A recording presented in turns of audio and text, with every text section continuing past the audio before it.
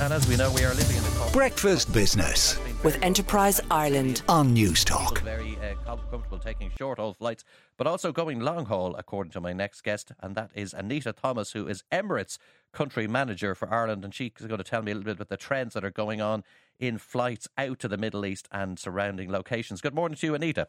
Good morning, Emmet. Thank you for joining us. As I said on my intro, tough times economically we hear, but people seem to be still going on long-haul travel, and your company is benefiting from that. You've had a big increase in demand over the last year. Can you just walk me through some of the routes that you're finding the demand coming on and the kind of passengers are going on these flights? Yeah, absolutely. It's been a record-breaking year, really, for Emirates, and in particularly in Ireland. And I suppose one of the key areas for our growth is actually Australia. It tops our number one after Dubai, because that's where we hold the bulk of our traffic from Dublin. But Australia, definitely huge growth as well in Bangkok. But it's amazing to see, even for next year, new areas of demand like the Indian Ocean, Maldives, Vietnam becoming a top favourite of clients as well. And draw me a picture of your passengers. Obviously, they come in all shapes and sizes, but just give me an idea of what particular segments are producing the demand. We have a huge mix across all segments, and obviously some are stronger at certain times of year. So definitely in the summer, we see a huge amount of families travelling. This year in particular, we had an awful lot to Australia. So families, I suppose, who had been disconnected for a number of years. And because Australia was slower than most of the world to open up, we found a lot of people, the supply outweighed their demand outweighed the supply of seats. So we're seeing a huge amount of that traffic still very robust and building again for next year. And it really still is a case of people trying to connect. Now, you've got Boeing 777s on the route. Is it possible with all this demand that you point out you might add more aircraft into the mix? Is that something you're considering? We always consider every opportunity going forward. And absolutely, any destination we fly into with the hope that we can expand operations in the future. So if there's a viable opportunity there, absolutely Emirates would like to take advantage of that. Dublin in particular is a huge contributor to the Emirates network. In particular, certain routes, Australia, India, Far East. And obviously Dubai, and especially for the corporate market, has become a key growth area for us out of Dublin. Now, Anita, there's obviously a lot of concern about capacity constraints at the airport. I've just mentioned car parking, but there's obviously the ban on nighttime flights and so forth. A number of your fellow airlines have made public comments that they want this addressed. Where do you guys fit? Like, how much of a blocker is it on Emirates expanding further? Just give a sense of what your view on all of that is. Well, I suppose for Emirates in particular, next year we see the introduction of new aircraft into our fleet. So this actually is our next growth phase. And as a company, we are absolutely looking at the countries we fly to see where have we further opportunities to grow the network there.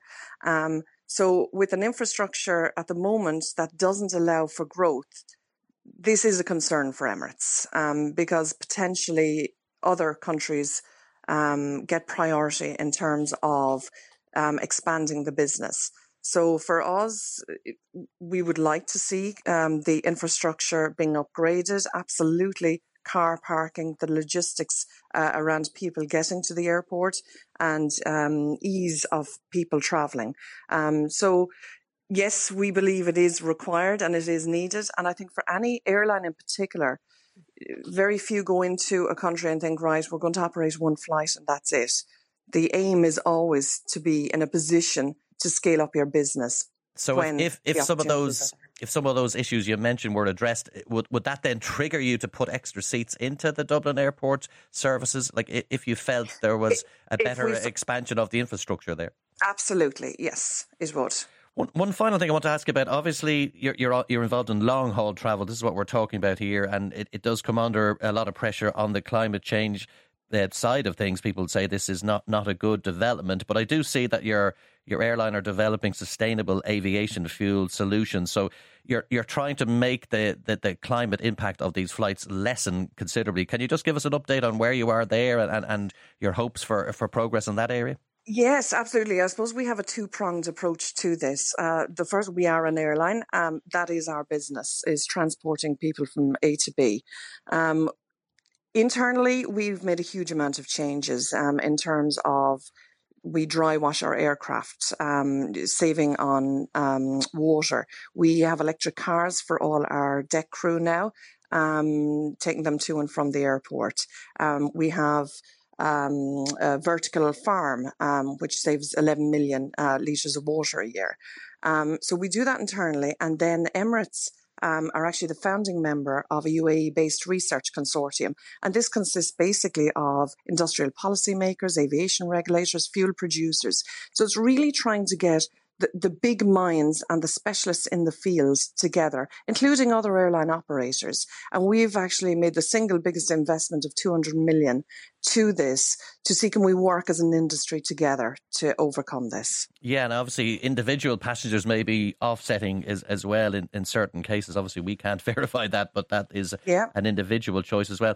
I notice a lot of your passengers are youngsters, students going to Australia to work. That seems to be, based on your statement today that the company have released, a big part of your business, which is very interesting. Yes, absolutely. And now we have a huge amount of international workers as well. So I suppose in terms of the Dublin operation, certain times of the year, Dublin will contribute about 70% of all the passengers flown on that route. But at other times of year, Australia in particular, we see a huge amount. And sometimes they will sell into the Dublin route and fill about 60-70% of those flights. So it's very important for us that we remain relevant on the Emirates network, because we rely on sales from other countries into Ireland, as well as our outbound traffic. All right. Well, listen, it's going to be an interesting year. We've got a lot of issues on the ground at Dublin Airport, but all the airlines fighting for their market share and passenger numbers. Seems to be going well for you guys at the moment. Emirates, that is Anita Thomas, and she is the country manager for Ireland. Thank you very much for joining us on Breakfast Business. News Talk Breakfast with Ciara Kelly and Shane Coleman. In association with AIR. Weekday mornings at 7 on News Talk.